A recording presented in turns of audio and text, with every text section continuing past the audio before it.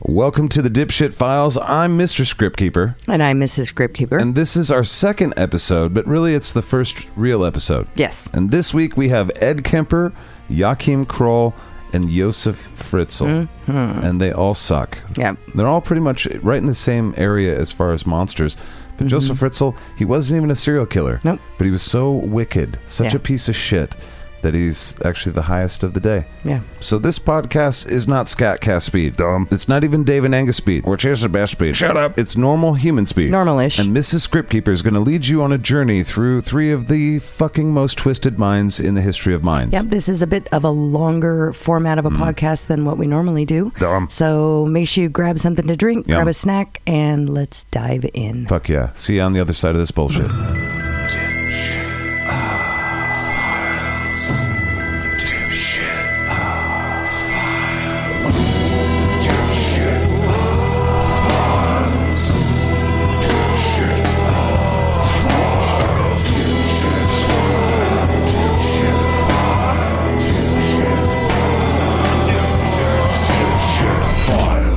Dipshit Files. Well, howdy, wife. Well, hello. And howdy, all of you. Welcome to episode 2 of the Dipshit Files. The Dipshit Files, yes. I am Mr. Scriptkeeper. And I'm Mrs. Scriptkeeper. And we've got 3 shitheads that we're going to tell you about today. Yes, we do. Dipshits, if you will.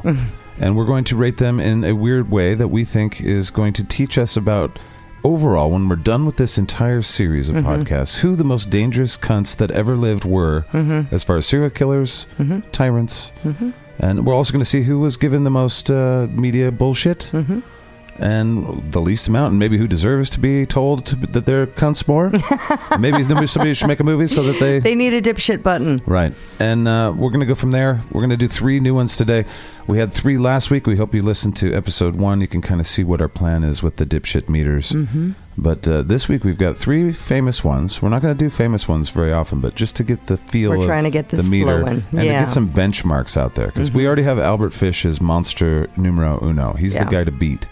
But we don't really know who the best, who was given the most media lore and coverage overall. Right. And well, as we continue, we're going to be digging through history as well. So there wasn't a lot of media on some of the individuals that we're going to be covering. So these scores are going to be kind of, well, some of them are going to be unexpected. And some of them won't matter. Right. Some of them, it's like, well, there was no media in the 14th century that mattered, so who cares? Yeah, but it's really, the thing that's most interesting is how dangerous were these people, you know, to just a random person. I think that's the most dangerous possible, is like acting out in a brutal way, having cruelty, doing terrible things to the body afterwards, but planning it out. You know, who was the most violent person? Right. And dangerous to all of us. Anyway, from there, so today we're doing Ed Kemper, we're doing Joachim Kroll, and we're doing Josef Fritzl. Yes. And hi, wife. Well, hello. How are you? I'm doing really good. I got my coffee. Yeah. Got my paperwork, got my stories. You got all your stories, and you know, she's the lead researcher on all this stuff. This is her forte when it comes to a lot of the things that she's interested in. And I'm interested in understanding the psychology of humans. Murder porn. And, you know, all humans. I like understanding why people do what they do, how they do, blah, blah, blah. But our focus here is on understanding, or at least trying to understand, where the dipshits are coming from. Right. And in a SKATCAST kind of way. Right. And it doesn't mean we're going to be relating to them. Right. And we're not experts. No. We are just interested folk. And, you know, there's so many great podcasts out there to listen to. If you really want deep dives, Monique's listened to a bunch of them. You know, she's a connoisseur of sorts. I obviously researched for one of them for, 3 years. And so I have a lot of experience in a lot of these people. I haven't memorized all of it. I can't say that. So I'm refreshing as we go through this. But her and I both have come to this pretty honestly. Human action is a very much a fascination for both of us. It really is. And when it comes to cruelty and some of the criminal minds involved in this, whether it's high level or low level, it's all very interesting. Well, it's interesting when we're talking about people, talking to people, meeting new people, hearing stories, or just learning about history. So many times I'm like, what the fuck? Right. And I want to know why, what the fuck, because my brain never would have gone there. I know, like, not in a... I can imagine a universe where it works that way. I don't know anybody that thinks that way, I don't think. Right, and that's fascinating to me. Yeah. Because it's like, wow, you are so different from me and the way I think. Why is that?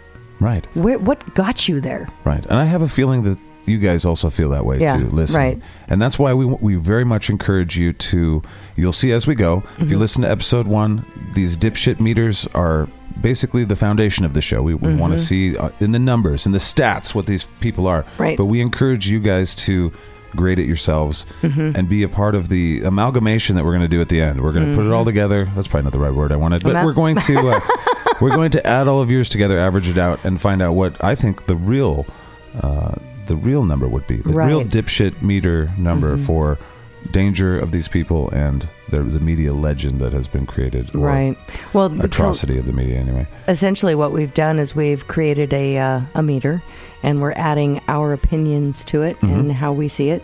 And the more data we can add to that meter, the closer to real, the closer to fact, I guess, we're going to be able to get. I like further from wrong. I've always liked that statement. There we go. Further from wrong. Well, both are the same. That sounds good. Very much so. So you guys get the idea. All we're going to do is we're going to talk about Ed Kemper. We're going to tell you a little bit about his story. Also, you can listen to him on Time Suck and get a funny, in-depth view. But you're going to get a couple little stories in case you've never heard of him. And then we're going to do the dipshit meter. And then we're going to do that for Joachim Kroll, and we're going to do that for Joseph Fritzl, and then we're going to tell you bye, and we'll see you next week kind of thing. But until then, let's enjoy our time together, shall we? Yes. And we begin with Ed Kemper. Dipshit number 1. All right, so Ed Kemper. Ed Kemper was also known as the co-ed killer. He's a serial killer from California. Right. I don't know much about him. Well, Ed Kemper... I wasn't there for Time Suck when Ed Kemper came out. Well, he had 10 victims. Okay. Okay. He didn't operate for very long, though. That was a crazy thing. He was smart, wasn't he? Wasn't he a high IQ guy? Yes, he was very... Yes, and I remember the FBI... Guy. We did an FBI Suck where he was a big part of that first unit of trying to, stereotype. I can't remember the exact word, but trying to basically figure out what kind of criminals would do this kind of thing. And he was their first study on it. Right. He threw them through a whole gamut of stuff because he didn't fit. Because he was so smart. And he fucked with them too, didn't he? He did. Yeah. He was a absolute BSU, what is it? Behavior Science Unit or something like that? Behavioral Science Unit, yeah, but it's the Criminal Profiling. There we go. Come on, guys. It's early for me. I'm usually up at 4 a.m. It's 2:15 p.m. that we're recording this. So this is all right. So I'm gonna go into a little bit of a story here to give Ed our Kemper listeners some backstory here. So his name is Edmund Emil Kemper III, and he was born December 18th, 1948. Emil. Well, that's a reason to kill people right there. He didn't like his mother, so it must have been like, you shouldn't have named me that. All right, fair enough. Go ahead. So he started his criminal life as a teenager, which is kind of interesting. So he was a troubled kid, but smart. He's one of the few serial killers that started killing when they were young, got in trouble, were released, and then just kept on killing. Yep. Yeah. So basically, he killed his grandparents. He shot them while he was living with them on their 17-acre ranch in Norfolk, California. So basically, he got caught for that, and he was incarcerated. Later, he killed and dismembered 6 female hitchhikers in the Santa Cruz, California area. So it's kind of... We lived right there. I know, we did. Time. Well, you lived there during the... No. Were you there during the time? Date of murder, 64, 72, 73. No. I was born in 73. Yeah. Yeah. So it happened before I was born. Yes. So basically, he then turned around and he murdered his mother and one of her friends before he turned himself in. So I'm going to go through some details here. His early life. He was born in Burbank, California, to Clarnell Stage and Edmund Emil Kemper Jr. He's a third. Yes. I have a theory about thirds. He is a third. Thirds don't like being thirds. Being a third is it's a nightmare. It's a burden. People don't like it. I have a cousin that's a third. He's like, No, he likes it. He doesn't mind it. So he was very intelligent. My theory. He was very intelligent with an IQ of 136. However, he displayed sociopathic behavior from a young age. He tortured and killed animals, acted out bizarre sexual rituals with his sister's dolls, and once said that in order to kiss a teacher he had a crush on, he'd have to kill her first. So he watched a movie or some shit. He must have. So worsening the situation was Kemper's mother, who did go off to kill people. So okay, fucking he probably meant it. But most people, when they say that kind of thing, it's like, oh, he probably saw some fucking. So movie. his mother made things worse because she constantly berated and humiliated him, often making him sleep in a locked basement due to fear that he was going to molest his sisters. Right, so you know. Huh. What do you do as a parent in that situation where you're like, well, he's going to keep doing it, and the police, what can they do? But he held his mother accountable for making him sleep in a locked basement because he was dangerous. And it's an interesting. It's always that. It's always somebody else is doing this to me, and that they never are like, oh, it's because I'm a fucking piece of shit. That's that sociopathic behavior. Yeah, so it's interesting. So August 27th, 1964. Edmund Kemper shot his grandmother while she sat at the kitchen table putting the finishing touches on her latest children's book. Oh, man. I know. That's some irony right there. Yeah. So when his grandfather came home from the grocery store, Kemper then turned and shot him as well. He then called his mom, who urged... That's the logical thing. Right. Yeah. He kind of didn't want to get caught. Yeah, in criminal... That makes sense. So then Ed called his mom, and she urged him to call the police. When questioned, he said that he just wanted to see what it felt like to kill Grandma. Fuck me running, right? Bro. Isn't that weird? That's chilling. And that he killed his grandpa because he knew that he would be angry at him for what he'd done to his grandmother. He was only 15 at the time. He's 15 years old. You know, curiosity got me into a lot of trouble when I was young. Nothing like trouble. This. No, that's another level. I mean, I never once in my life wondered what it would feel like to hurt anything. Well, I remember, I think most boys go through that period where you're like, okay, well, what? I think most humans go through that where they figure out empathy. And, animals are the first step I remember. to that. And their brothers and sisters and shit. When I learned empathy. I remember the day I learned empathy. I think I was a month shy of being 2. And it's not... Took that long? It's not... Weak. It's not a super... Bullshit, bro. It's not a super clear memory, but it's more like a dreamlike state. But I have the memory. Mm-hmm. Of throwing rocks at my dog's face. I've heard this story. So I could hear it yelp. Snickers or some shit? Stickers, yes. Fucking guy. You named the dog Stickers. That's the worst thing you could have done. We named him Stickers because when my parents rescued him, he was covered in these burrs that they had to have pulled out. You should have named him Rock to the Facers. That's what was coming for him. I wasn't even 2 yet. I was throwing rocks at the dog. I'm still going to judge you. He was like a squeaky toy in my head. You might be sweet to animals now, but how dare you? And my mom sat next to me. 2-year-old monster. And I remember her basically bringing my attention to the fact of what would it feel like if somebody threw rocks at your face. And then she pummeled you with rocks. Because she read the Bible and was like, stoned thy children that stoned the dog. And fuck yeah. No. And the lesson learned. And she's a great person now. And so lesson is stone your children outside of town. Amen. So I learned empathy. I learned empathy just before I was 2. Fuck yeah. Anyways. I still don't have empathy. Obviously. That's why SKATCAST exists.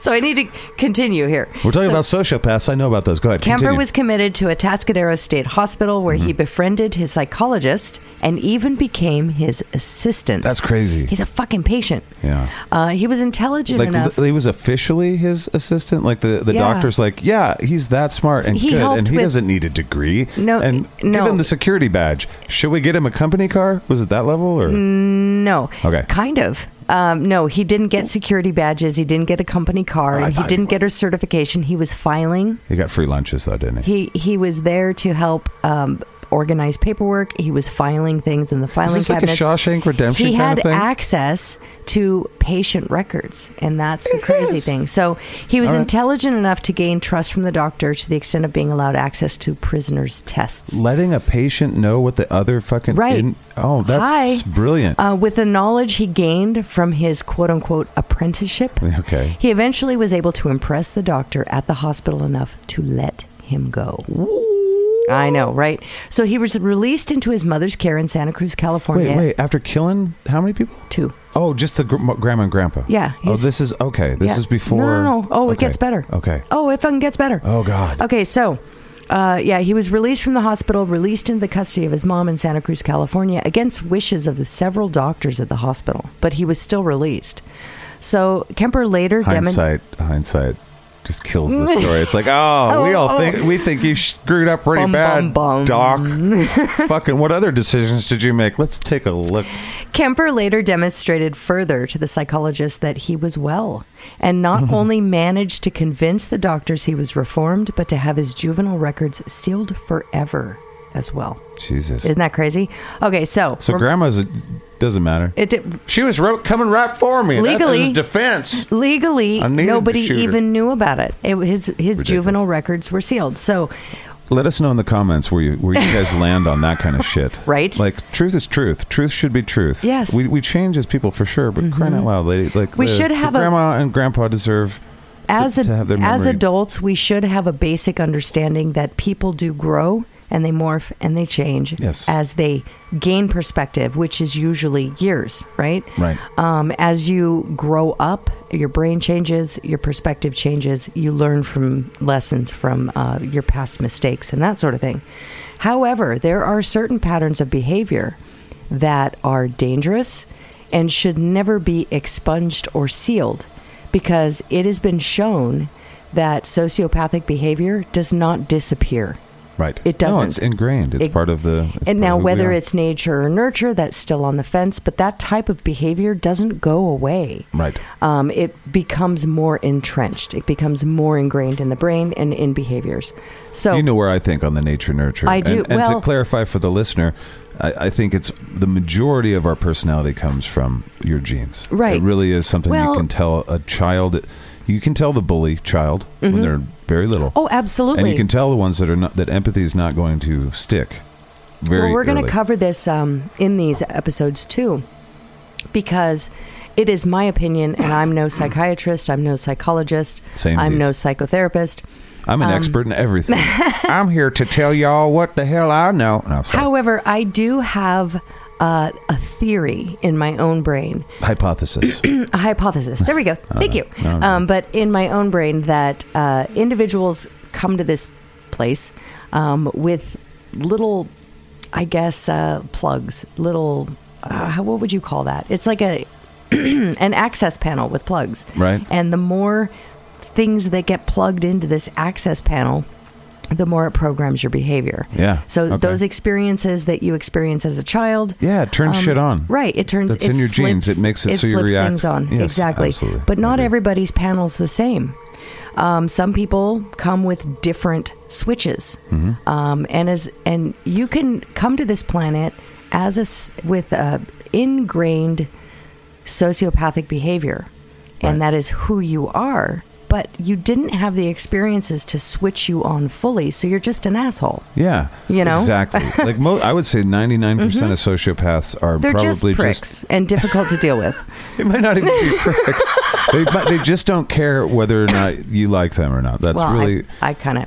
It's deeper than that. They also don't care if you die. Assholes. They're assholes. That kind of thing. Yeah, but it's really the psychopaths that are the most concerning. But even a lot of psychopaths, they don't want to be uncomfortable, so they don't go out killing people because they know somebody's going to find out. They know they're not smart enough. They might think they're smart enough, but they know deep down they're not smart enough to get away with murdering folk for... Right. And the study of criminal psychology is trying to understand why all of these people have the same traits and the same behaviors, but only this group actually acted on it. So what made them different? Right. And exactly. And that could be very much so in that I'd say 80% genes and 20% nurture. Yeah. It could be where the nurture came in, where those experiences came in. Because think how much nurture is. Like, I'm not trying to dispel that or like minimize that. 20% of who you are, all of that is our language, our culture, our customs, our fucking our little patterns that we get into oftentimes follow just cultural things. You know, our genes reaction to those cultural things. But anyway, what the fuck do I know? And if you divide the phases of life, you know, from birth to toddler, it's security. From toddler to preteen, it's stability and understanding of self. Testing shit out. Yeah, right. And then from preteen to young adult area, it's that sexual awakening and power. And then from adulthood, you go on to these other things. You just become even more. So those key moments that happen, whether they be traumas or abuses or shock, any of those things that happen within those building blocks of your personality, if you have these plugs and you have these, you came here with sociopathic tendencies, and then you have these experiences that switch those plugs on. Yeah. It doesn't be mean... nice to your sociopath. If you're like, I have a diagnosis and basically my kid's a sociopath, like, fuck yeah, be nice to him. Respect the fact that they don't care if you live or die. It's not their fault. Yeah, well, but just be nice to them. And it's that as a parent, they know right from wrong. They definitely. It's very difficult. They know right from wrong, but I'm being very flippant about. I know you advice. are. Yeah, I know forgive you are. me, folks. Don't give parenting advice. Don't take SKATCAST guy fucking serious. Don't give parenting advice on the Dipshit Files. Right. Exactly. Okay. I need to. Ed Kemper story continues. Yes. So basically, Kemper worked a series of odd jobs before securing work at the state of California's Department of Public Works, which is Caltrans. Okay. So by this time, he had reached the height of 6 feet 9 inches tall. I didn't know that. Big fucking guy. I knew he was big, but he weighed more than 300 pounds. So between May of 1972 and February of 1973, Kemper embarked on a spree of murders, picking up female students hitchhiking, taking them to isolated rural areas, and killing them. He would stab, shoot, or smother the victims, and afterwards take the bodies back to his apartment, where he would have sex with them and dissect them. Now, I'm going to have a stake in the ground here. Okay. There has been debate whether he actually had sex whether he was actually performed necrophilia, which is sex after death. Is this more media shit? Potentially. And it's very difficult for me to form an opinion on this because he admits to it and then he retracts his admittance. So much bullshit in the trial and all those interviews. But let's not forget, Ed Kemper is a brilliant human and a master manipulator. So much so that he got his psychiatrist to be his friend, and he was let out. And he got his records sealed. So it's a difficult one for me. Did it happen? I don't know. I did research, and I never found definitive proof that he did this. Now, maybe I missed it somewhere, but as far as... let us know. Yeah. I mean... info@skatcast.com. So anyways, moving on. He would dump the bodies in ravines or bury them in fields, although on one occasion he buried the severed head of a 15-year-old girl in his mother's garden as a kind of a sick joke, later remarking that his mother always wanted people to look up to her. That's crazy. Isn't that insane? It's insane. Guys, well, anyways.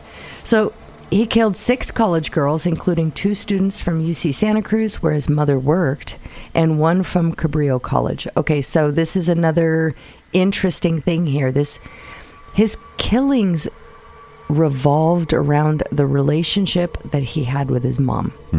So what you're going to find is that his killings were kind of directly related to fights he had with his mother. That is weird. And he chose, like, most of his students, most of the killings were of students that went to the college that his mom taught at or worked at. So it was kind of interesting. He would often go hunting for victims after arguing with his mom. So, damn. I know. So in April 1973, Kemper battered his mother to death with a pick hammer while she slept. Mother. He decapitated her, raped her headless body, and used her head as a dartboard after putting her vocal cords in the garbage disposal. But the machine could not break through the tough tissue, and it regurgitated back into the sink. Okay, that's a fun way to put that, I guess. That seemed appropriate, Ed said after his arrest, as much as she'd bitched and screamed and yelled at me over the years. Couldn't even shut her trachea down the goddamn garbage. Yeah, so his murderous urges not yet satiated, he then invited his mother's best friend over and killed her too by strangulation. Nice. He then drove eastward, but when committed guy? No word of his crime hit the radio waves, he became discouraged, stopped the car, called the police, and confessed to being the co-ed killer. Oh, so he gave himself the co-ed killer name. Or was that? No, that was the media. The media did that, but he confessed to being that person. Oh. He told them what he'd done and waited for them to come pick him up, seemingly unashamed as he confessed to necrophilia and cannibalism. Okay, so sex after death and eating the flesh. He confessed to this, but there's an interesting little caveat in here. At his trial, he pled insanity, but he was found guilty of 8 counts of murder. He asked for the death penalty, but with capital punishment suspended at that time, he instead received life imprisonment. Okay, so the victims he might be alive still. He is alive. He is alive? As to the best of my knowledge, he's still alive. So I'm going to go through a quick timeline here, and it's kind of interesting. So at 15, on August 27th, 1964, he shot his grandparents. He was 15 years old. Then nothing happened for 8 years. I'm not sure what was going on. I mean, he was in the mental institution. He was befriending a psychiatrist, and all of that stuff. So he was convicted and he was put away. Something happened. Something happened during that period of time. He had to have gained more. He had access to patient files. Probably got some great ideas. So he probably got great ideas. So anyways, he was released and he was let out. So unintended consequences. The craziness begins May 5th, 1972 and ends April 21st, 1973. That's a very short period of time. So his first killing was Mary Ann Peache, May 5th, 1972, and Anita Lucchesi, also May 5th, 1972. 2 friends. They needed a ride from Stanford, and he picked them up and he shot them both. He shot them. So May 5th, 1972. Now, 4 months and 10 days later, he obviously got in a fight with his mom because he went and he sought out, he was driving around and he found Aiko Koo, September 14th, 1972. This was 4 months and 10 days after he killed those 2 girls. Now, Aiko Koo was only 15 years old, and she was sitting at a bus stop, and she got impatient. She didn't want to wait for the bus anymore. She was afraid she was going to be late for dance class. Dancing was her passion, and her mom actually did without so she could afford to put her daughter through dance class. Wow. And that's pertinent because Ed Kemper had a disdain for high society California females who he perceived to be high society, who he perceived to have a lot of money and a lot of capabilities. Which she certainly wasn't. She certainly was not. Plus, she was younger. Probably had high capabilities for a mom to put that kind of right, but as far as I'm talking about financial, financial trust fund prospects. Shit. Yeah, so he was pissed off at that. But anyways, so he killed this girl. This one was probably the most brutal or psychologically torturous because he kind of flubbed this one. So he didn't mean it to be that way. No, he ended up getting nervous. So, he ended up shooting this girl, but after he tied her up and stuff, but he almost he did lock himself out of his car, which I find interesting. She was in the back. She taped herself up under the understanding that he wasn't going to kill her. She got in the back seat. This is him telling the story too. But then he realized once he got out of the car to walk around to get in the other door to do what he's going to do, he was locked out of the car. So he's fishing around in his pants looking for the keys, and this sweet young girl unlocked the car door for him. Oh, fuck me running. Right. Damn it. Trying to be as kind as she can so he doesn't hurt her. And then he was like, well, great. So he got in there and he killed her. God damn. And he actually drove around. He drove around with her in the car for a bit. So I got really in that girl's head for a second. I was like, 4 months. Geez. That was 4 months and 10 days. Now 3 months after that and 25 days. So just shy of 4 months. So we're seeing a pattern here. He gets Cindy Shaw. This was a quick kill. But it was just moments. He picked her up. She was on the side of the road. She was a hitchhiker. Within moments, he had killed her and beheaded her. Oh, whoa. So that was a weird day for him, huh? The interesting thing for him, though, is beheading and removing the hands and feet. He did that on purpose so they'd be more difficult to identify. Yeah. Right.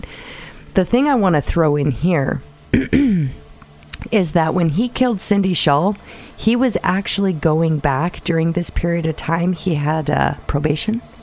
So he had to go back for psychological analysis. How you been, Ed? Well, pretty good. I am not shitting you. The day he went to go talk to his psychiatrist. Kind of mad at my mom. Cindy's head was in the trunk of his car. Don't like this girl in named the Cindy. parking lot. Jesus. When he went to talk to a psychologist or psychiatrist or whatever, and they cleared him. Germans have a word for that. I know they do. And that he kind came of weird back. Irony that's not irony. The weird thing was he came back in these interviews after the fact. He talked about this, and he found he felt very empowered, having killed this girl, decapitated her, didn't know what to do with her head right away, had an appointment with a psychiatrist to make sure that he was still cleared for probation. So he drove into the parking lot good as new. with the head in the trunk, was cleared, Yeah. and was like, what the fuck? Okay. He's like, I can do anything. I can do anything at this point. It was a sense very empowering to him. I bet. So then 28 days later, not even a full month later, he picks up Rosalind Thorpe and Alice Louis. February 5th, 1973. Two more hitchhikers. Basically, he killed Rosalind first and then turned around and killed Alice. Shooting him too, or strangling? Or? That one, I don't have the information sitting here. It seems like he was either strangling or shooting. He was either or. Well, and he also bludgeoned with a hammer. Right, okay. Yeah. So basically, he picked the two hitchhikers up. He killed them. Now, what made him feel even more I guess, powerful was he drove off the campus, because he did this on campus, and he drove off campus and had to pass through security. He covered their bodies in the back seat with a blanket. Fuck me, right? And he stopped off at security, and he said, yeah, they're drunk. I'm going to take them home. They were dead. Nobody looked at under the blanket. They just took his word for it because he was so charming and convincing. And he took them back to his place, and he decapitated them, dissected them, and got rid of the bodies. But he didn't make a nipple belt. No, he did not. He didn't stretch the skin to make curtains or anything like that. Okay. No, it was a necessity to get rid of the bodies, from what I understand. So then 2 months and 16 days later is when it all comes to a head and an end. Okay. 2 months, 16 days later, he's finally sick of his mom's shit. He comes in after, I think he got off work. He was a mechanic, and he came in to chat. Well, basically, he came home, and his mom said after their fight earlier that day, when she saw him and he came home, she said, well, I suppose you want to talk about things now. And he's like, nope, sure don't. She's like, well, fine, I'm going to go to bed. So she went to bed, and he waited for her to be asleep, and then he snuck in her room with a hammer and bludgeoned her to death while she was sleeping. So I'm hoping she didn't know much as to what was going on. Maybe the first blow knocked her out. It's really hard to say because he decimated her body. He cut off her head and used it as a dartboard, ripped out her vocal cords, stuffed them down the garbage disposal. He fucked her neck, didn't he? Well, isn't that the urban lore? The urban lore is that he didn't fuck her neck. He used her head. Right. He fucked her mouth. It wasn't her neck. But there's stories that he fucked her neck, so it's really hard to say. I'm going to refrain from saying "fuck me running" because I've noticed that 3-4 times. I don't want to turn this into a drinking game. But fuck me running. I know, I get it. God damn. But the thing here is where I question Ed Kemper was a smartass, and he was a smartass.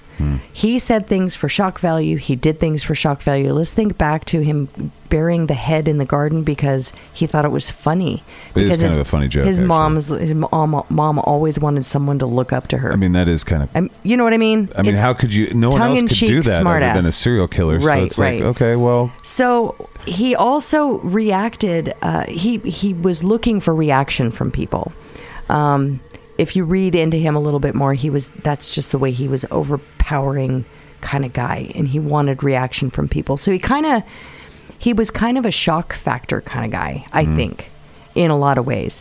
So when he was arrested and he went into the police department, he admitted to a lot of things that he recanted later. Right. And these things, there's no proof. I think they found semen on the head, but I don't think they found semen in the head. I think. I could be wrong. It's a weird thing. You know? That nuance is important. It is. Did he fuck the head, or did he beat jack off on the head? It doesn't really matter. It's his mother's head. But they did find the head on a shelf, and he was using it for dart practice. Well, that's reasonable. And when that wasn't good enough for him, he was still... He's missing it all the time. Like, I'm trying to get the mouth. Give me here. I got a dart for it. I'll dart the fuck out of it. God damn it. Stop it. Stop it. Sorry. So then I was trying to act it out. You guys didn't see that, but I was acting it out. He was humping the air. Yeah. So then he calls his mother's best friend. With my dick out. Sorry. I'm sorry. He calls his mother's best friend and invites her over. Then he strangles her to death and leaves her on the bed, and that's when he takes off. And, it was a couple of days. He's constantly listening to the radio to hear if his crime had been discovered, and it hadn't yet, and it was stressing him out. So finally he didn't want to wait any longer, and I think it had been like 4 days total when calls the police. He's like, yeah, you guys haven't found my victims yet. Out of frustration. I really need to tell you what I did. I want to be famous for this. All right, it is time for Dipshit File Meter time. It's a Dipshit Meter time. Yes. The Dipshit Meter. All right, it's Dipshit Meter time. And as you know, if you listen to the first one, if I was clear enough, which I probably wasn't, there are 2 little meters that we do. One is about how dangerous this person was. And there are 4 levels of that, and we'll talk about them. And there's a score from 0 to 5 at the end. And there is the notoriety scale as well. So danger scale, notoriety scale. Notoriety scale has 3 parts. Before their trial, all the stuff the media did and the community did, the terror of the community before, after the trial, when people learned about all the bullshit that they did, and then the legend that came with it, which includes movies and TV and books and lore and folklore, all that shit. So that's what we're doing now with Mr. Ed Kemper. And we already have 2 scores for him. Ed Kemper is a naughty boy. But he's not the naughtiest of all boys. He has a 3.5 overall as far as the danger scale. And then he has a 3.7 overall as far as the notoriety scale. And we'll get into why that is. So Ed Kemper and his brutality. We gave him a 4.25. 4.25 star. 4.25 star. But very, very bad, I guess. And, again, brutality is the kind of violence that he brings to these things. And maybe some of the anger behind it, too. I'm not sure. You guys will have to tell me. Well, he was pretty brutal. He would pick up hitchhikers. He'd drive them around. There was a scare factor in there. And his brutality, he strangled, he shot, and he bludgeoned. And violent, very violent. Yes. And the reason why his score was driven up was because how he ended his killing career, in my opinion. Strangling takes time. So that was his ongoing thing. When he shot somebody, he's pretty effective. The strangling took time. Takes at least, anywhere from 1.5 to 3 minutes for somebody to die. Up to 5 minutes, actually, I think. But it takes a while. Strangling isn't like you see in the movies where you're like, oh, okay, I'm dead. It's not like that. You got to do that neck breaking move. It's like a long, drawn out thing. But what he did... Hold on, I'm not done with it.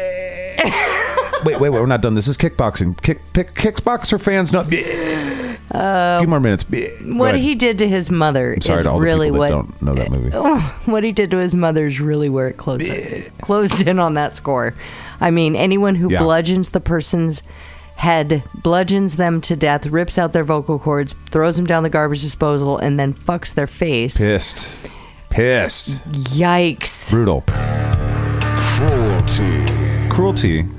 Despite what we just said about all that shit, the cruelty, he was a 2.0. So that's a little lower than middle of the road. And the reason why that came in was because of the one girl that he fucked up on, in my opinion. There was some fear involved with these hitchhikers that he picked up because they're like, hey, wait a minute, this isn't the direction we're supposed to be going. But he didn't feed off that. It wasn't prolonged. No, he wasn't aiming for that. It was just the byproduct of what was going to happen. So it's not like, be scared, bitch. Right. It was more... He knew it was going to happen because it's just the byproduct. But what he did to that young 15-year-old girl, because he wasn't thinking straight, he didn't have his shit together, and he locked himself out of the car, and it was prolonged. He had her tape herself up.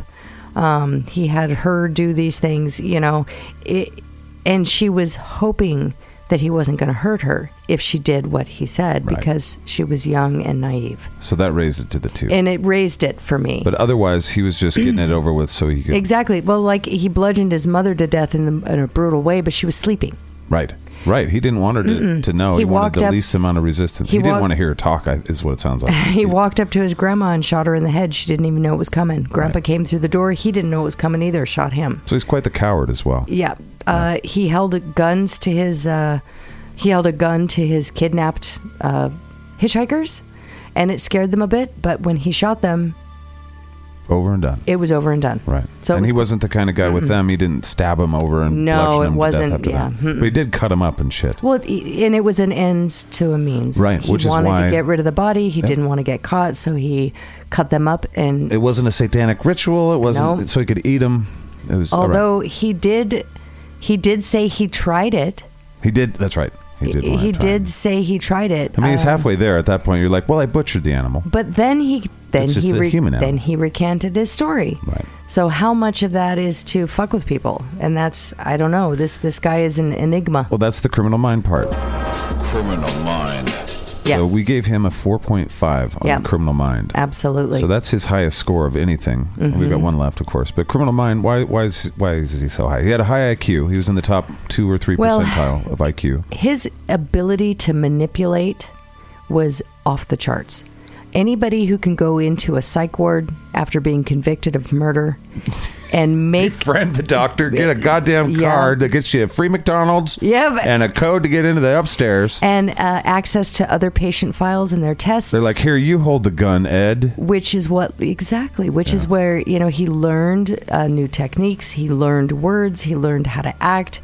And he learned how to be a better piece of shit. He did that because of his charm and his intelligence and his ability to manipulate. He seemed like a goon to me. I saw an interview with him. It was like, that goony guy conned all these people. Yeah. That's weird. But maybe, I don't know. I mean, it's probably not this normal guy that people are used to when they're dealing in those hospitals. He seemed like a goon to me as well. But at the same time, how much of that was because he dropped the pretense and he was just like, yeah, I'm fucked up. Yeah, I don't need to impress anyone anymore. I got what I wanted. That does a lot, for sure. I got my notoriety. For sure. Depravity. So his depravity, we gave him a 3.25, 3.25. Yeah. Despite the fact that there's fucking of heads. But that's why it's so high. That's why it's so high. Is that one incident? He only did it one time. Right. His depravity, he didn't take like a bunch of sexual gratification or pleasure in the dismemberment of bodies. Right. He did it to justify and making it easier to get rid of them. Right. Which takes away the depravity in a lot of ways, even though it's fucking ridiculous to normal folk. Right. Yeah, but in the serial killer world, it takes away from the depravity when you're just trying to make it fit in a box. Right. But the fucking of the mom face hole, that is what head. drove that up. Yeah. Yes, and ripping out her vocal cords. I mean, I still can't get past that. I mean, he's so. And then the joke he had at the end. That's 2 jokes that he had. He's so and there was a lot more in here in research. Right. There's a bunch, but he was so sick of hearing her bitch, moan, complain, and scream and yell that he ripped her vocal cords out and ground them up in a garbage disposal and fucked her mouth. The other thing that made shut those. The fuck the 2 up. Things that made those noises. It's so insane. Yeah. Oh. Well, he should. I wonder if he knew about how important lungs are. You gotta have breath control to really get the breath out. To be a yeller, you gotta breathe. This and her diaphragm. From a metal singer guy. And the diaphragm. Yeah, got to get the diaphragm going. Yeah. All right, now we'll go on to the notoriety of Mr. Kemper. Notoriety. There are 3, again, categories in this, and we gave him a 3.7 overall. Mm-hmm. We gave him 2 straight 4.0s. Before the crimes were discovered, he was part of a triad of serial killers, right? Yeah, but it wasn't. He wasn't a group; it was on accident. They were unknown to each other, but I'm gonna add that in here. So that area was terrorized at the time, and he was part of that.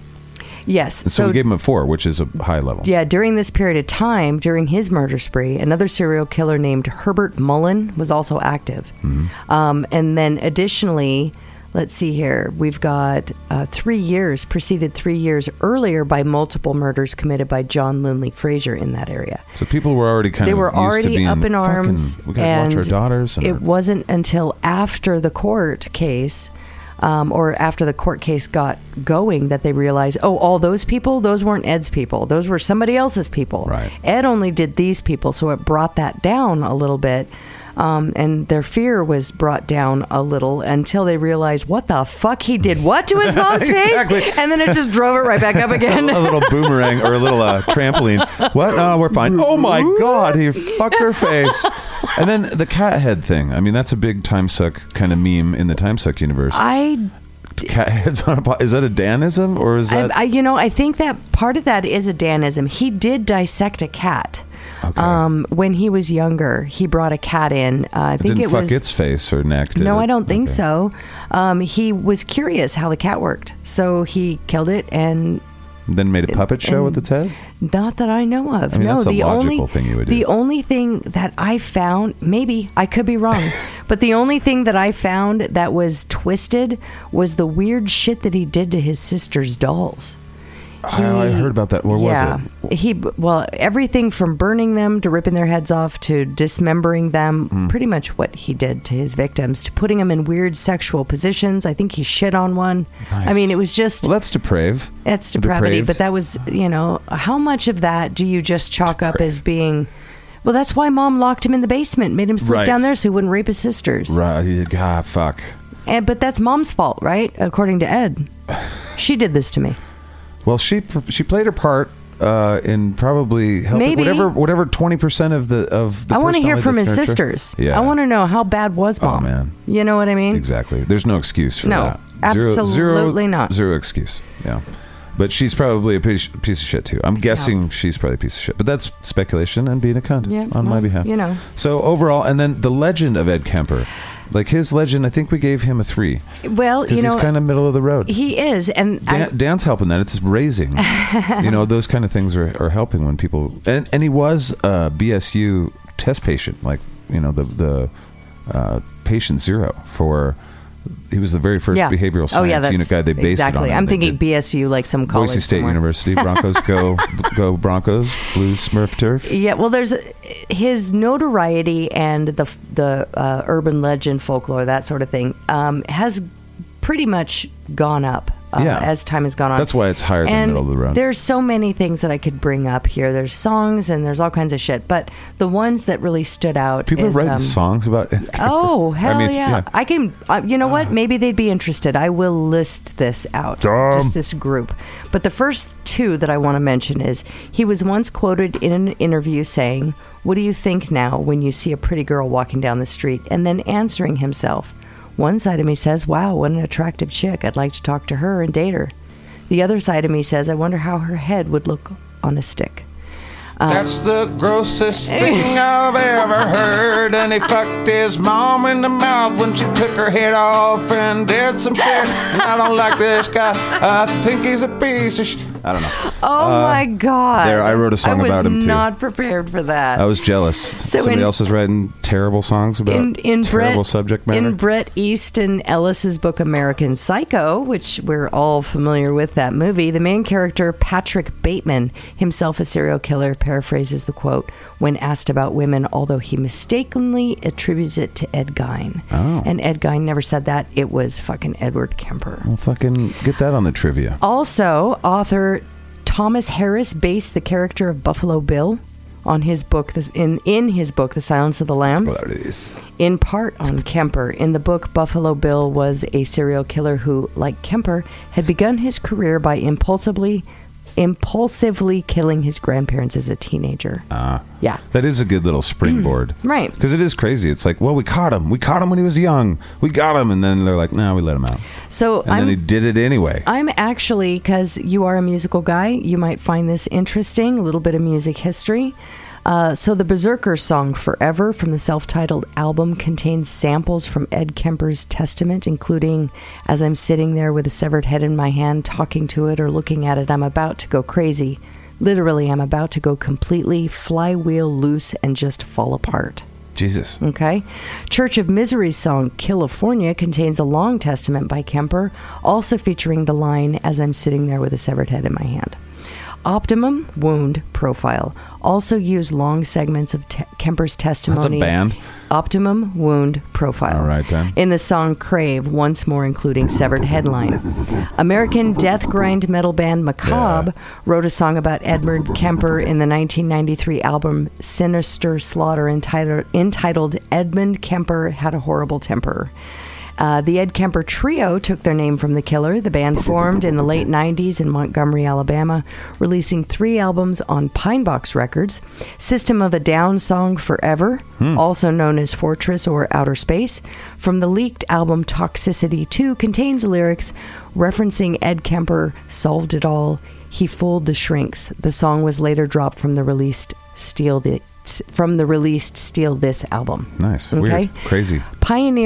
Pioneering industrial act Throbbing Gristle's song Urge to Kill, performed only once at a 1978 concert, details Kemper's crimes. Dr. Octagon, the instrumentalist album, has Kemper's interview excerpts in the song I'm Destructive. The Discovery Time show Most Evil featured Edmund Kemper in their episode Masterminds. The intro to the song The Glorious Dead by Dutch metal death group Gorefest features Edmund Kemper speaking, I am a human being and I kill human beings and I did it in my society. Kemper is also described as an exotic serial killer compared to Ted Bundy, John Wayne Gacy, and Jeffrey Dahmer in the novel by Black House by Stephen King and Peter Straub. Suicide Girls model Kemper took her name from the serial killer, and in closing, the 2003 movie Cradle of Fear features a convicted serial killer named Kemper. So he's all over the place. He's all over the place. We're feeding this goddamn nonsense. Yes, we are. And it's growing. It is. Because mother. Because it's not damn. Because oh my God. Because he's fucking Because what the fuck? How do you That's forget? Why. Once you learn a new idea or something depraved like this, how do you ever forget it? How does it ever go away? And how do you ever trust humanity in the same way? All right. On the other side of this little noisy thing, we're going to talk about Joachim Kroll. Dipshit number 2. All right, so Joachim Kroll also has a dipshit meter score of 3.9 in the danger scale, and then a 2.2 in the notoriety scale. Yeah. And really a very low legend scale. He's a 1.0 in there. Right. Because he is not well known. Generally, there's a legend or a language barrier, so we don't have the same. In Germany, he's certainly well known, but his fame is growing as well. Right. But this is all bad fame. But it's still interesting to find out, this interesting character did some of the most depraved things I've heard. And I did research for this episode of Time Suck, and you're the one I think that brought me this character. Yeah. I'd never heard of him. So a 3.9 is what he ends up being. We'll talk about it now, but why don't you tell us the story of this very bad man? Well, let's see. Joachim Georg Kroll was born April 17th, 1933, and he died July 1st, 1991. German serial killer and cannibal. He was born the son of a miner in Hindenburg, province of Upper Silesia. Kroll was the last among 8 children. He was a weak child and used to wet the bed. His education was poor, only reaching grade 3. Later, psychiatrists found that he had an IQ of 76. Ouch. So, and I'm going to paraphrase. I have a lot of stuff written here, but I'm going to do a little bit of paraphrasing. His killing didn't even begin until 1955 after his mother died. I think he waited 3 weeks. He was intrigued by the animal slaughter around him, though, and he got to try that out. I'm going to paraphrase his early life. Okay. So he came from a family of 11 people. Yes. And he was the youngest. Yeah. And they were a poor family. And they lived in a 2-room house. Had a lot of free labor. Well, not free labor, but labor. It was a 2-room house, 11 people in 2 rooms. And he was smaller and weaker than everybody else. And so he was mistreated by the family. Again, father was an alcoholic. Again, mom was unfeeling and uncaring and kind of distant. That's just kind of the way things were. All the before 4 times. All of the brothers and sisters, if anything went wrong, they blamed it on Joachim because it was easier. Just blame it on him. Blame it on the dumb one. And his father noticed there was a problem with this kid, so he ended up sending him off to camp. and where he basically was exposed to all kinds of crazy shit where he shouldn't have been. And it was like the Hitler Youth Camp. Yeah. So he was exposed to bad things that he should never have seen again. Remember that platform I was talking about? Well, shit got switched on. Yeah, exactly. So his security was taken away, never actually ever instated. His self-worth was never even there. And when he reached puberty, that preteen teen time where that power and his sexual awakening happens, it happened on a farm during the process of animal slaughter. And so that was switched on because he gained his sexual awakening at the murder and slaughter of animals with the blood and the gore and the screaming. That was one of the lowest points of my research time at TimeSuck, was when I started digging into where he was getting off on the act of fucking a pig while stabbing it, and getting off on the screams of the pig and cows and everything. He got caught, I think, the first time doing something fucked up. Yeah, on a neighbor's farm, fucking a pig. Yeah, but he'd already had. Once he opened up. After he was caught, once he opened up, a lot of stuff came out. Right. Because nobody even knew. No one suspected. No one had any idea. Right.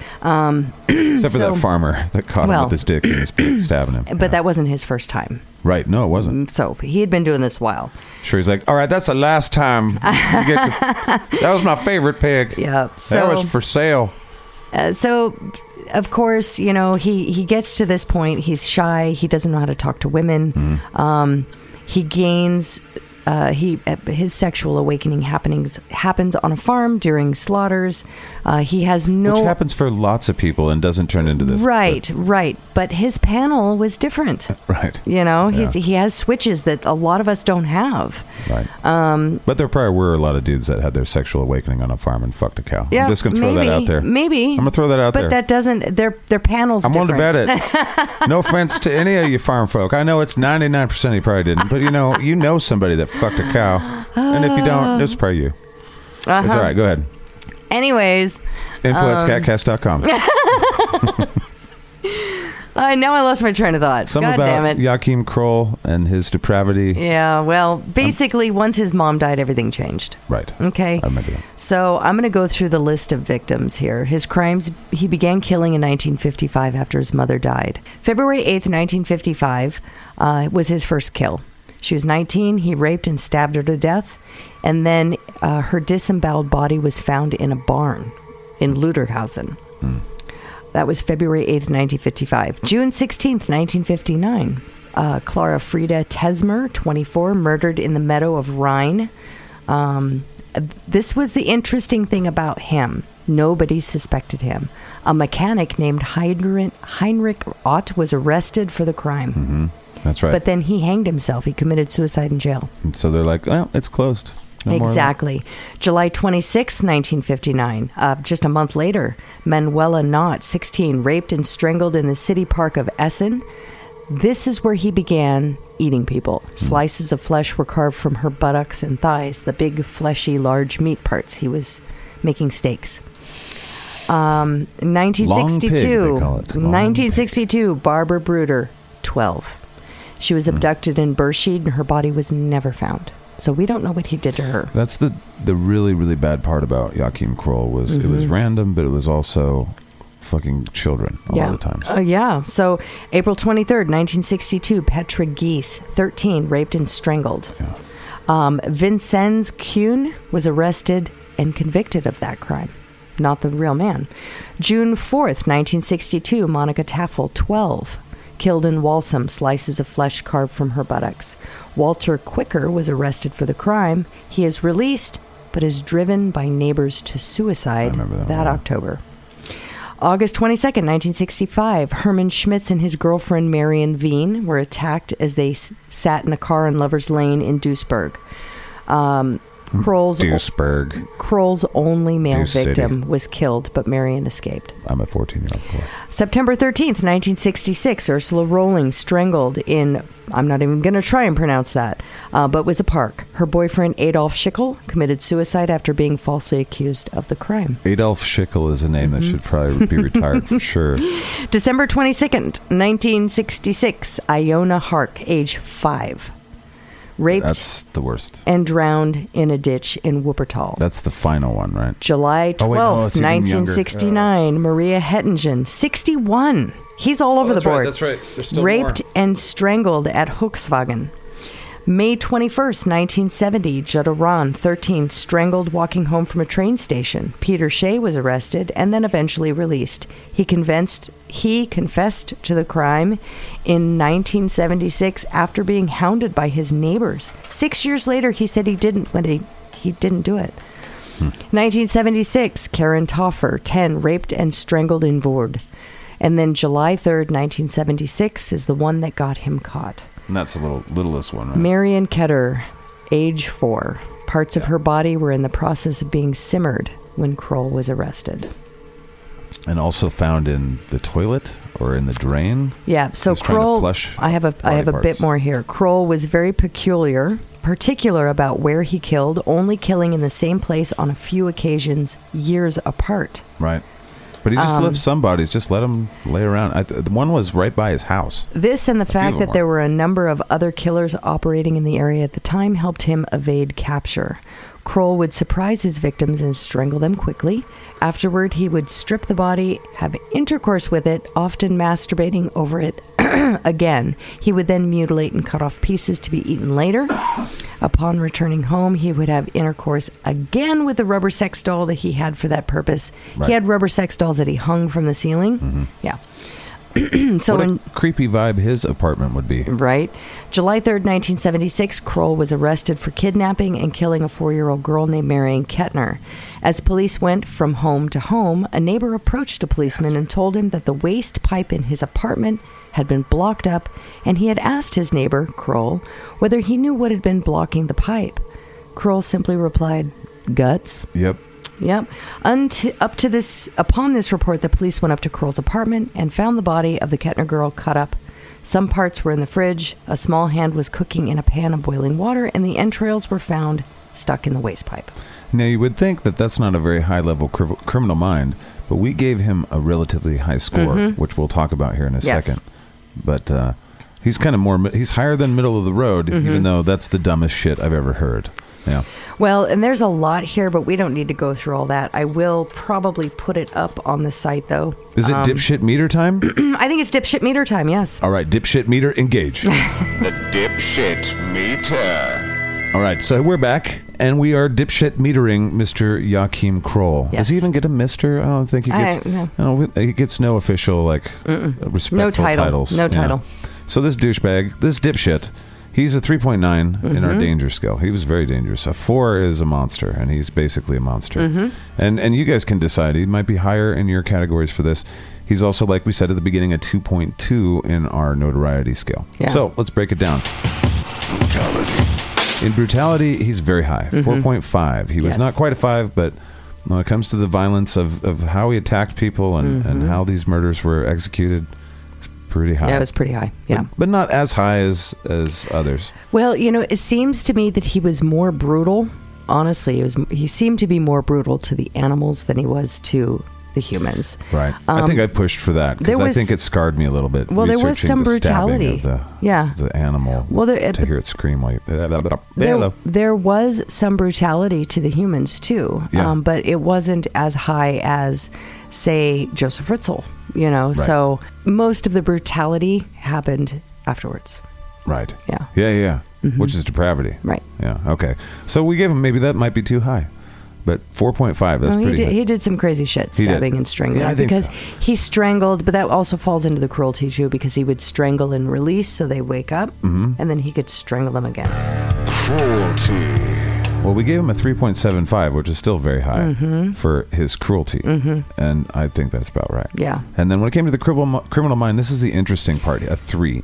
Yes. So, I mean, he's got a 76 IQ, 72. This is what I found fascinating. So this person who has an extremely low IQ, almost no social skills whatsoever. That's two standard deviations below average, just so you guys know. That's 30 points below average or so. He had a hell of a time keeping any job and supporting himself. He had a very difficult... He didn't communicate because he just couldn't. He wouldn't anyways. Right. He had no self-esteem, all this other stuff. But anyways, for being such a low IQ individual, almost childlike, he did some interesting things. He would not dump bodies in the same location. When you go back and you listen to his interviews, the police had him reenact his killings in the locations. So, first of all, I'm going to backtrack a little bit. So, in order to get him to confess, he was so good at removing and getting rid of the bodies that they didn't have bodies. These people were just missing. They didn't know where they were.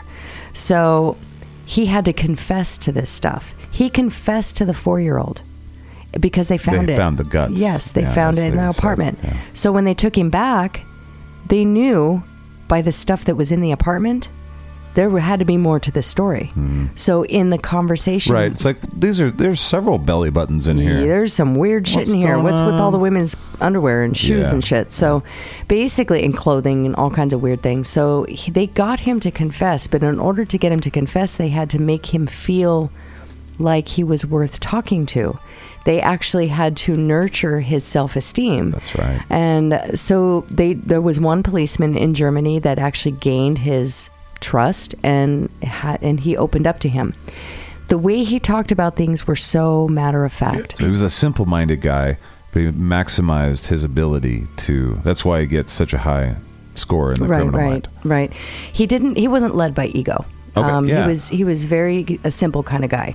So as he was explaining his past, I don't even know if he really looked at it as crimes per se, but as he was explaining these things, it was just like talking about what you had for dinner. Right. I went fishing, I killed some people, then I went fishing again. Yeah. It was it was from what I understand, like chilling to hear some of these stories. I bet. As they came out. I read I read a lot of them. And I watched dramatic reenactment of one of them for a documentary. It was that was awful, and it was very sensible. It was very sanitized. Depravity. So, and the last little bit on our dangerous motherfucker, he rated very high in depravity, 4.5. Yeah, because eating people is wrong, and all of it. I mean, he copious amounts of semen. Yep. He's the guy where, I wrote that in the script. He's the copious amounts of semen guy. Yeah, that was all I could think of. It's like, well, that's... I'm sorry, I shouldn't be laughing, but that's... It is terribly... That statement has lived on within friends and family since it was stated. Copious amounts of semen. It was kind of weird. But he apparently had just so much. Yeah, so much. They thought that many people... This is what threw people off. Yeah. They thought many people were part of these killings because there was so much ejaculate. He would subdue them and rape them and kill them, or subdue them, kill them, and rape them, and then ejaculate on them again, drag them home, ejaculate on them again, and then tear them apart, part them out, ejaculate on the parts, and then go and play with his sex dolls and ejaculate on them. Joachim Kroll, ladies and gentlemen. So he's a 3.9 overall, which is a monster. We're rounding to the nearest thing. He's a monster. Yeah, absolutely. So, I do want to add one thing that I forgot to add earlier. He was so simple in his thought processes that he thought that the police officer cared about him. He thought the police officer was his friend, and he also thought he was being interviewed for a medical procedure that would make him stop doing these things, not realizing he was incarcerated and going to trial and for a life sentence for murder. He thought he was being interviewed for a medical procedure that was going to fix him. Yikes. Yeah. Easy to trick, but still a high criminal mind for what he had. And just an anomaly. An anomaly. Notoriety. And so as far as his notoriety, we gave him 2.75 for when he was 2 3/4 for when he was actually doing the crimes. Right. Because he terrorized the areas that he did those People things. were going missing, and little kids and young girls and old ladies and fuck. And then there was also a 2 3/4 stars for afterwards too, because people were rightfully appalled. But it didn't get. It took time to discover all the details, though. This wasn't like it was. Exactly. It wasn't like, hey, we got this guy a week ago, and here's his story. It took a long time for all of this stuff to come out. Right. And that's why the slow burn number is a 2.75. Right. And then we gave him a 1.0 as far as a legend, because he's, as far as just the new besides generation of copious podcasts, amounts of semen, he's not known. And Joachim Kroll's Cafe, I think Dan has that thing. I'm sure there's last podcast on the left probably has a whole series on it and those kind of things. But other than that, I'd never heard of Joachim Kroll until you told me about him. And then I researched him, and it was slim pickings finding all the good information like you can on a Jeffrey Dahmer or even an Ed Kemper. It happened in Germany. So is this the one that you actually had to do the Google Translate? No, that was like the Granny Ripper and that's right. An assassin from Russia. And there was a few, but mainly Russia. I'll never forget that, man. That broke me a little. This guy was in here doing this research. We're taking a sidestep from this for just a second. He's in here doing this research and just digging, and he's translating all of these news articles from, I think, Russian. Yeah, Russian news sources. I found all the good websites, all the into English newspapers. But then the translation's terrible. Yeah, very bad. So then he has to go through and redo you gotta it. kind of extrapolate what they're trying to say. That's not good. I think that's where your eye twitch came from. My tell now. I have a tell now. Well, it was interesting because after I was done, it's like there's for sure a little red flag on my account, right? Because Russia's like, what does this fucking do? What are you doing here? And I'm like, I'm on all your cool shit, looking up serial killers. Just never been here. Tell me about your worst person.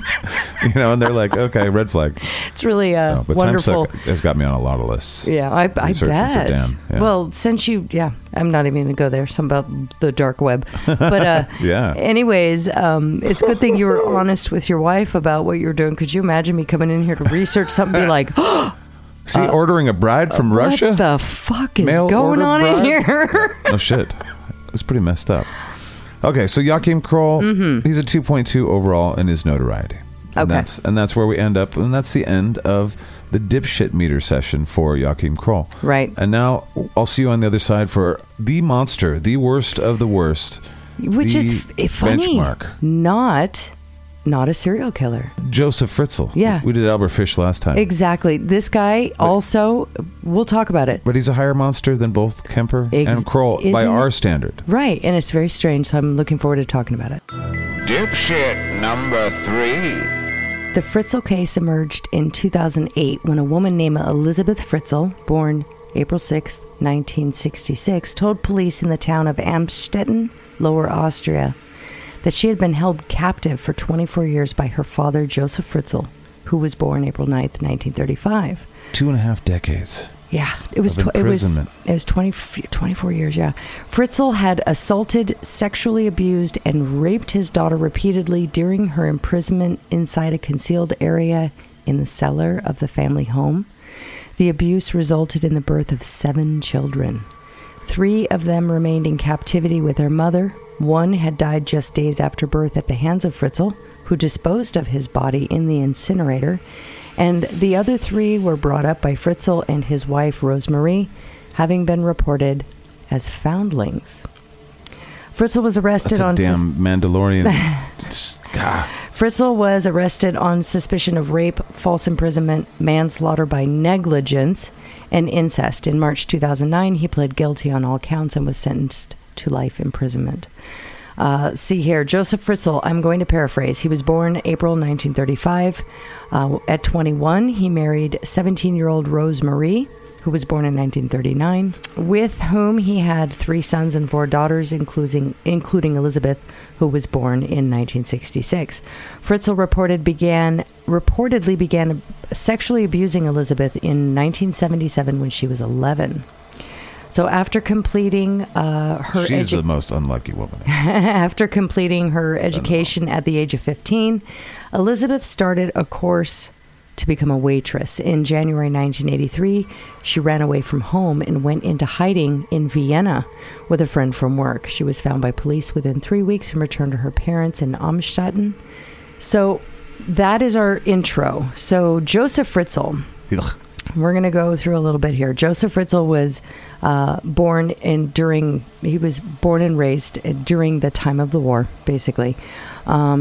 He was raised by, again, a standard parent of that time, I think, a very distant, not soft, not very loving mother, I guess, and father. Kids died young back then. You didn't know if you got to keep all of them, kind of thing. Well, until recently, they're like, wash your hands, wash your fucking hands. Well, and Fritzl's own words was that his mother would take her frustrations out on him, and she beat him a lot. She wasn't kind in any way. So once he was a smart child, but once he grew up, he basically took on the overbearing attitude of his own mom.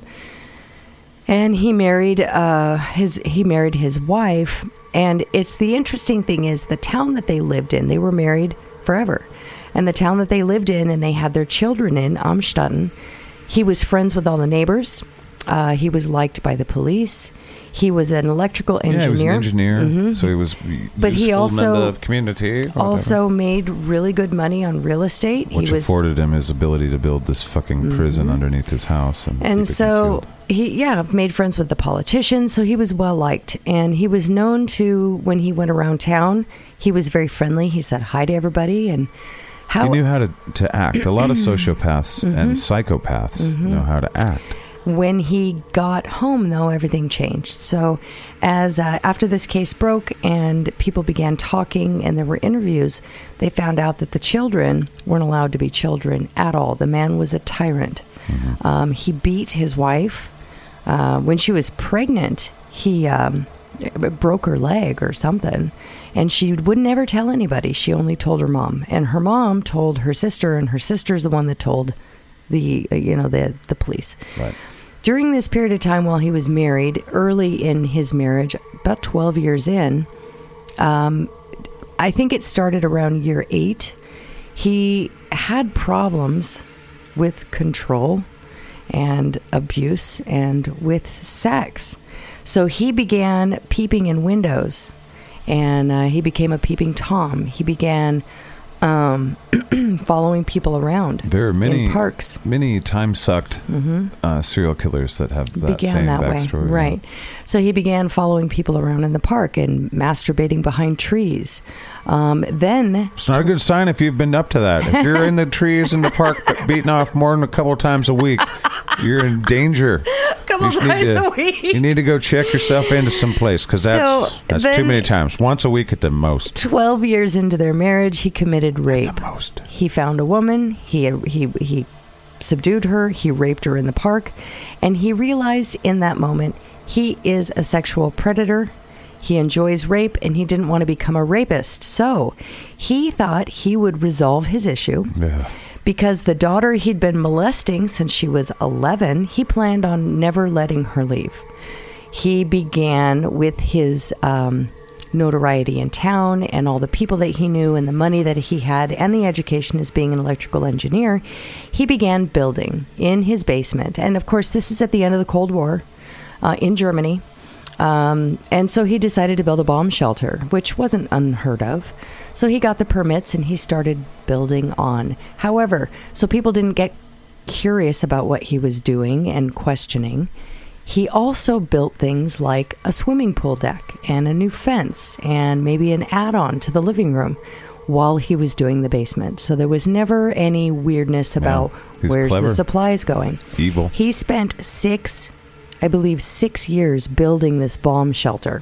It had 2 bedrooms, a bathroom, a locking system, you name it, it had it. Now, it wasn't the best. No, I've seen pictures of it. It seemed like a squalor. Well, the ceilings were only... They never had light, really? Never light. Never natural light, yeah. No, there wasn't any. There was no opening. There was no windows. The air was stupid, too, wasn't it? He had an air intake and output that went through, I think, the roof of the house, but it was not, it wasn't adequate. It wasn't up to code, because nobody was checking that shit. So, basically... In a nutshell, he built this bunker, and then when Elizabeth was 18, instead of allowing her to leave... they made up a story, right? She went to college, or she ran away from home, No. Or she died, or something. No, he kidnapped her and threw her in the basement. Right. But the story, the next day, he filed a report saying that she had disappeared. A missing persons report. Right. Okay, that's what it was. And... I can't even remember if I did the research for this one on TimeSuck or not. Yeah, I can't remember. I did so many of them. It was a missing persons report that he filed with the police. And the police spent the next year looking for her. But during this period of time, earlier in, I think it was a week or two after she was reported missing, Joseph had gone down secretly and had his daughter write a letter that said, "I've left, I've joined a cult, I'm not coming back, I'm fine, don't look for me." That's right. Yeah. And signed it, and it was her writing. So then it was submitted. He gave it. The mom found it. The mom read it. The mom never believed it to be true, and neither did anyone else in the family. They thought something was wrong. Mm-hmm. The police didn't believe it either because it didn't follow her pattern of personality. But it was in her handwriting. Yeah. So after a year, they closed the case and gave up on it. Yeah. Now, 24 years go by. During this period of time, weird things have transpired. So many weird things. He's locked Elizabeth in the basement, and 7 years after being locked in, she gets pregnant and has her first child. I think it was 7 years. She eventually goes to have 7 children as products of violent rape with her father, from her father. The man was so brutal, she never saw a physician. She went in there a virgin, well, aside from being with her father. Right. When it was time to give birth to her baby, he gave her a book and said, "Here you go. This is, read this." So she gave birth to her child. One of the pregnancies resulted in a twins birth. She had to give birth to twins alone in a basement while taking care of other very young children. Wow. And one of those twins died. She did her best to save her baby because it was having respiratory and breathing issues. And when her dad went down there, it died 6 days after it was born. She begged that he would take the baby and help it, and he said, "No, it's too weak, it won't survive." So he let the baby die. And then he took the baby from her once it did die and threw it in the incinerator and just burned it. Her children never saw the light of day, the ones that she kept. They still don't know why he took some of the kids. And so what he would do is he'd go down there. Piss them off. They were probably loud. Yeah, I don't know. Exactly. But he took the kids, some of them. And made up stories. And pretended like Elizabeth, who had ran away and disappeared, left. He pretended like, and he made her write these letters, that she dropped her kids off saying, "I can't take care of them." On the porch of her parents' house, "Here's my child, please take care of it for me." And so Joseph and his wife adopted these children as their own, as their grandchildren. On the upstairs. On the upstairs family, yes. Yeah. And they went to school and they got to go outside. And he'd go down there and he'd tell them stories about, your brother had ice cream today and I took your brother and your sister to the park. And these children have never even seen outside. Right. He took a bird down there, like a sparrow, to show them what a bird was, thinking that he was being all nice and kind and everything. That, to me, is torturous. Absolutely. Let them go outside. They got to see TV, I think was their only experience of the outside world. They had a TV and a radio, yes. So we're going to fast forward a little bit here.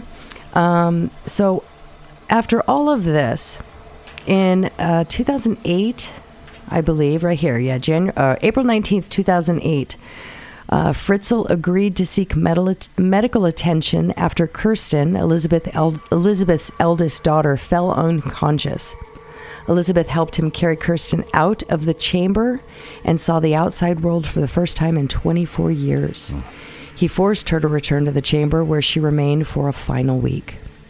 Kirsten was taken by ambulance to a local hospital and was admitted in serious condition with life-threatening kidney failure. Fritzl later arrived at the hospital claiming to have found a note written by Kirsten's mother. He discussed Kirsten's condition and the note with the doctor. Medical staff found aspects of Fritzl's story puzzling and alerted the police on the 21st of April. The police broadcast an appeal to public media for the missing mother to come forward and provide information about Kirsten's medical history. The thing the doctors found interesting was she was suffering from symptoms of a genetic disorder, but they didn't know what it was. Because she'd never been to any doctor in her life. No. The interesting thing why the police really jumped on this was they couldn't find any record of her. She didn't have a social security number, no medical records at all. There's no records of this. Oh, they're really going to hate it when they do a genetics test and are like, oh, God. Well, they did. Elizabeth finally went in. All Fritzl. I think it was 6 days later, and the daughter was in a coma at this point. And Elizabeth did show up. Fritzl allowed her out of her dungeon again. And the police found it really interesting because this woman, who should have been 40, 42, somewhere in there, looked like she was 60. She looked way older than she should have been. She was pale, almost translucent skin. No vitamin D at all, I'm sure. For 24 years. Yeah, zero. That can't be good for you. Right. With amongst all the other things that you get. But they found it interesting, too, because Kirsten, her daughter, was the same. Very translucent, very pale. The mold people. Mm-hmm. What the fuck's going on here? So they took both Joseph and Elizabeth in for questioning to find out what was really going on. The police or the doctors? The police did. Police, yeah. And the doctors were still running tests trying to save Kirsten. And it took 5 hours before Elizabeth opened up because they were accusing her of joining a cult and keeping her daughter held hostage. And finally she opened up, and the story that she told blew their fucking heads out. Yeah. Their minds. Yeah. So Joseph did, once she did tell the story of being abducted and being imprisoned and raped for 24 years, and the children and they went back home. Downstairs children and upstairs children, the police investigated. They found all of this stuff, all the evidence, yes. And he ended up having to confess to all of this. And the thing that I find interesting, one of the things that I find really interesting is we're going to go back to Fritzl's wife. This woman stood by his side the whole time. Mm-hmm. When he raped that woman, he ended up serving time for that. And she would be very aware of that. She knew. She was aware. She knew he was incarcerated because of sexual assault for 18 months. So she's not the unluckiest. She kind of had to do some mental gymnastics. Aided him in all of this. I think so. I think so. She had to have known. She had to have. Although when he was convicted and incarcerated for 18 months for sexual assault, she told the family that he had gone on some work-related getaway for his career, and he was going to school or something. So she made these excuses. And there was also a gentleman that had lived with them, like a boarder, in their house while all of this was going on in the basement, and he never knew. Wow. So it is kind of interesting. Joseph hid it very well. So there's a lot to the story that probably hasn't come out yet. Well, it may never come out. It may never come out. I don't know. There's a lot that I didn't even touch on. You know, we don't need to go into all that detail. If you want detail, listen to a deep dive podcast somewhere. Yep. They'll really tell you all of that. But in a nutshell, he was convicted and condemned to a life sentence. And we're giving this guy more of a monstrous status than the other two who did kill many people combined. Joseph Fritzl never killed anybody. No. He was found guilty of negligence, and which resulted in death for that baby. Yeah. But he still has a very high score in one area and a very, very, very low score in another area. So we're going to talk about that on the other side of this noisy thing. The dipshit meter.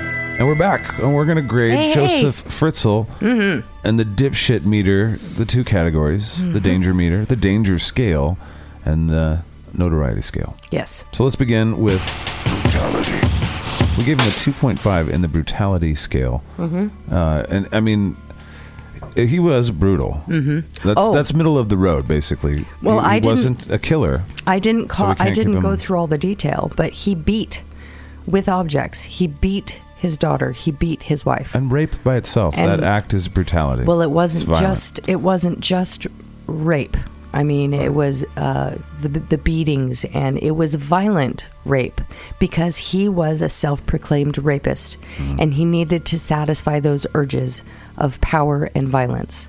So he decided, instead of doing it to the public, he would just have his own little... His daughter deserved it for some fucking reason. Yeah. His dumb brain did. Right.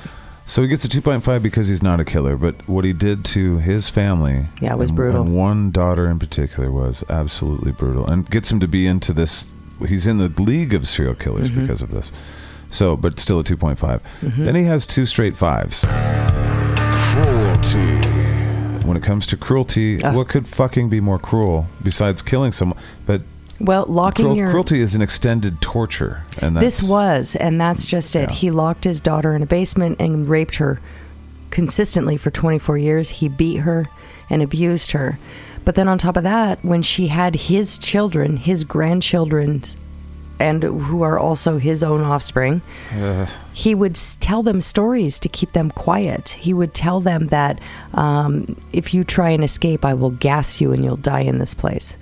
If you try to escape, the doors are rigged with electricity, and you'll get electrocuted. This is what the public fears when people of wealth, and he wasn't even that wealthy. He was just, he was pretty well upper off. class. He was maybe upper middle class. He wasn't like super, super rich, but he was very comfortable. Right. But when you're wealthy and smart and sadistic as fuck, those things, I mean, everybody fears that. So Joseph Fritzl, as far as cruelty, a 5. As far as criminal mind, what could be higher? Criminal mind. Than a guy that fucking planned like that. Years. He planned when his daughter was, before she was a teenager. Right. Well, he started raping her at 11. But then started building the rape dungeon for at that period of time. That's a 5+. There's nothing higher than that I don't think you could possibly do, and we'll find someone. And that's another reason why he's on this list. Depravity. And then for depravity, 3.75. And we have a little asterisk by that too. It's because he was depraved, but he didn't kill anybody. His depravity came from his sadistic nature. He was a rapist. He inflicted pain for the sheer joy of inflicting pain. Yeah. He gained gratification from seeing fear and submission from his victim. And probably a little bit about getting away with all this shit too. Knowing that, up here's my nice house and everybody thinks I'm great, and down here I'm the fucking devil. Yeah. And I know I'm the devil. Yeah. He was depraved. Yeah. And if I'd like to touch back a little bit on the other two that we had spoken about before, the depravity with this guy, the joy and satisfaction he gained from the pain that he caused is above and beyond the joy and the satisfaction that the other two gained from the pain that they caused. Gross. Edward Kemper gained satisfaction from the pain that he caused only when he ripped his mom's throat out. Right. The rest of it was trying to cover things up. Joseph Fritzl, Joachim Kroll was really high. It was a 4.5 in depravity, but it was because he was eating people. Yes. Yeah. But he didn't. It's not because he gained power and pleasure from inflicting pain, unlike Joseph Fritzl. Right. It was the copious amounts of semen everywhere. So overall, with that his danger to society still is a 4.1, still higher than a Joachim Kroll, amazingly. Yeah. Still higher than an Ed Kemper, amazingly, because of the kind of level of calculation and the kind of level of cruelty. So that's what we came up with. You can call us ridiculous if you'd like. That's fine. But I don't think so. 4.1. That's, I mean, you roll the dice and you're born into that family. That's the most dangerous human on the earth, obviously. Yeah. But many of us been through weird shit like that. But then the direct opposite is happened. Notoriety. He's a 0.9. So he's not even a full 1 on our scale of 0 to 5 in his notoriety, despite the fact that story is nobody fucking knew. Language barrier once again. Well, partly. Well, okay. As the time was happening, it was because he kept it secret. It very was cleverly. such a secret that it was right underneath everyone's noses and feet. So he got a 0. Yeah, yeah. That's why he's so low. Yep. No one knew shit until somebody was dying, and Elizabeth basically threatened, "You are going to be culpable for murder if you don't do something about this." So after the trial, it's still only a 2.75 because of the way, maybe the culture. It was a family kind of thing, is what you were telling me. Right. Well, as far as what I was talking about when we were discussing that is the danger to the public, you know, because we were talking about fear. So fear before the trial, fear after the trial. Yes. It wasn't very high because it was never going to touch the public because this was a family thing. Yeah. And Joseph resolved his own issue in a really weird way because he knew he was going to become a serial rapist and potentially maybe even eventually a serial killer. So he didn't want to face that, so he decided to do this. This was his resolution. So it never escaped the home and it never touched anyone, even the neighbors. What a God complex to decide, I'm going to, I'll save society by terrorizing this one child and her children. Exactly. So he was never, because of his resolution, he was never a danger to the public. And although they were completely horrified by the details, completely, the whole town. And that's why the 2.75. But then, as far as the legend, I mean, and this is generous as a 1, because in Germany, certainly, and I think most of Europe kind of got the message. Just like the Russian stuff, it gets to Europe eventually, but it didn't really. And it made it to the news here, but it was touched on and then moved on because it was so far away and so far removed. Yeah, it was another one. I don't know what role I played in the research of this. Probably initial research or something. There wasn't like a ton of details. There's not a ton of books, I don't believe. I think there was one good book as far as there usually resources. is. Yeah, there's usually one really good source. And then 4 or 5 crap ones. That were like written as papers and then someone published them because why not? Yeah. But so a 1.0 as far as the legend. There's no movies. There's no books really. There's not yet. No. But, this didn't come out until 2008. So... True. And there was another one. There's an American version. I won't remember any of the details, but it was like Texas or somewhere around there. And it was almost the same fucking story. Yeah. It was just insane. And it's like, goddamn. I think that one was in 2012, I think. And I remember growing up watching like Unsolved Mysteries or something, and another person had done similar things where they had a sex slave in a box or some shit. So that's Joseph Fritzl with a 0.09 for his notoriety. So 4.1, 0.09. Dipshit Files Conclusions. So we talked about Ed Kemper, we talked about Joachim Kroll, and we talked about Josef Fritzl. Yes. Fritz Whistle, as Dan liked to call him. and now we're going to make a comparison with the 3. Well, just look at it. Ed Kemper was a 3.5 as far as his danger to society. Right. Joachim Kroll was a 3.9, which we consider monster. And obviously Kemper was evil. And if you rounded to the nearest monster, 3.5, he'd be a monster. Right. And Joseph Fritzl, without killing really anyone, being part of manslaughter in one case, 4.1. Still beat out a guy that killed children. But that's just how evil and how smart evil he was. Right. And then when it came down to the notoriety, really Ed Kemper is the only one that's even really known. Joachim Kroll, never heard of him. Most people have never heard of him. Right. Joseph Fritzl, even less. Even though his story has gotten out thanks to podcasts. Whether that's good or bad, I don't know. We'll find out, I guess. But I mean, that's our presentation for you guys as far as our silly things. Yes, absolutely. And we'll put those numbers up on the website. Yep. And on the socials so you can see. And again, we encourage you guys to give us your ratings. Yeah. How brutal how cruel, how, what kind of mind and what kind of depravity, that's what you get. And then 0 to 5, divide them up by 4. Yeah, so we're talking about brutality, cruelty, criminal mind, and depravity. Yes. So the brutality is what has happened during the crime itself. Yeah, and how brutal it is. Yeah. Cutting off faces would be a 5. Right. A 0 would be poisoning someone. Cruelty is the torture that happens prior to the killing. Yep. Or reviving after you've killed someone. That's criminal mind is 5. How well planned out was it? Their killing and their practices, and how well they covered their tracks. Josef Fritzl is the expert on that one. And the depravity, how depraved were their actions? At the highest level is Albert Fish. Yeah. Albert Fish is your example for 3 of the 4 of those. Right. 75% of those. And he's pretty high on the other one, too. So that's crazy. Yeah. Well, thank you guys for listening. I hope you enjoyed our version of murder porn podcast. Death murder porn. 187. Yeah. I hope you guys enjoyed what we do and how we're looking at this. Gives us a little bit of an information database to look at these people and kind of say, all right, well, now that we have all this information, we've deep dove into all these people. Who's the worst? Right. What's the model of the worst? And so far, once again, Albert Fish. Once again. But I would say we have a leaderboard in one category. I would say Josef Fritzl is probably criminal mind. And cruelty. Yeah. Is going to be tough to beat. But cruelty, Albert Fish is... Well, yeah, you're right. I forgot. Tough. and we'll get there, though. We'll see. You guys see what we're doing here. We want to kind of build a database and see what happens and see what we can understand about this. And going forward, not all episodes are going to be about serial killers. We're gonna cover some historical figures, some tyrants.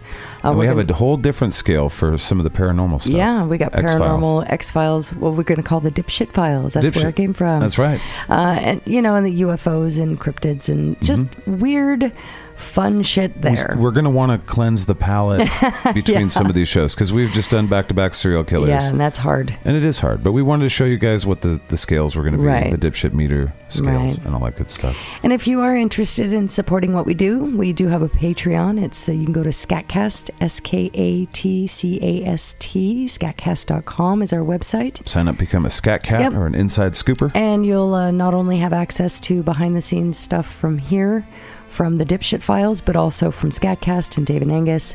You'll be an inside scooper in the litter box, so you get all kinds of stuff there, including a free. You get an exclusive podcast called the Inside Scooper. Absolutely, and then we're going to have specials with this too, the Dipshit Files in there as well. We'll have some shorts. We've already got a whole bunch of plans, you guys. So it should be a lot of fun. But thank you for being part of this experiment, because again, we're trying to figure out. We're trying to figure out who's, who did the worst with the media. I'd say in this case, really there wasn't a whole lot of that in this case. Ed Kemper got a lot of media attention. And Ed Kemper kind of manipulated the media too, and said stuff that he didn't do, and then, or he was honest and then went back and recanted. Right. It's hard to say. He confused the fuck out of us, and we ran with it because he was still like a 3.7, which is pretty high. Yeah. So, but all right. So we'll see you guys next time. Yes, we will. I think it'll be interesting, and we'll probably bring a different kind of tale to you guys. Yes, we will. So we'll talk at you in the future. It'll seem like the present. Bye. Bye. Bing bong.